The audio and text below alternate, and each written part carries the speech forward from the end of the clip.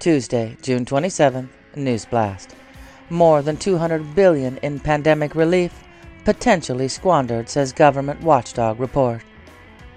Supreme Court overturns online stalking conviction, citing First Amendment. Trump is the only living U.S. president not descended from slaveholders, report says. Feds released report on suspicious 2019 death of sex trafficker Jeffrey Epstein.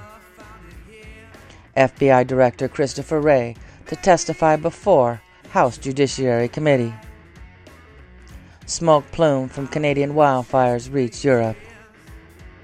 Chicago has the worst air quality in the world due to Canadian wildfire smoke.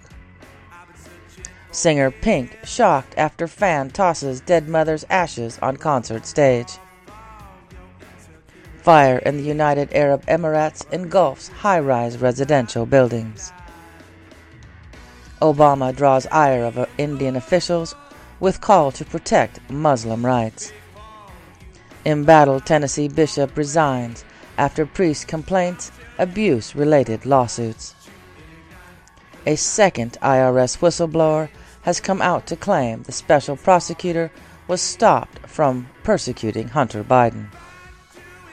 Psalms 31:19. Oh, how great is your goodness, which you have laid up for those who fear you, which you have prepared for those who trust in you, in the presence of the Son of Men. What do you think dogs dream about?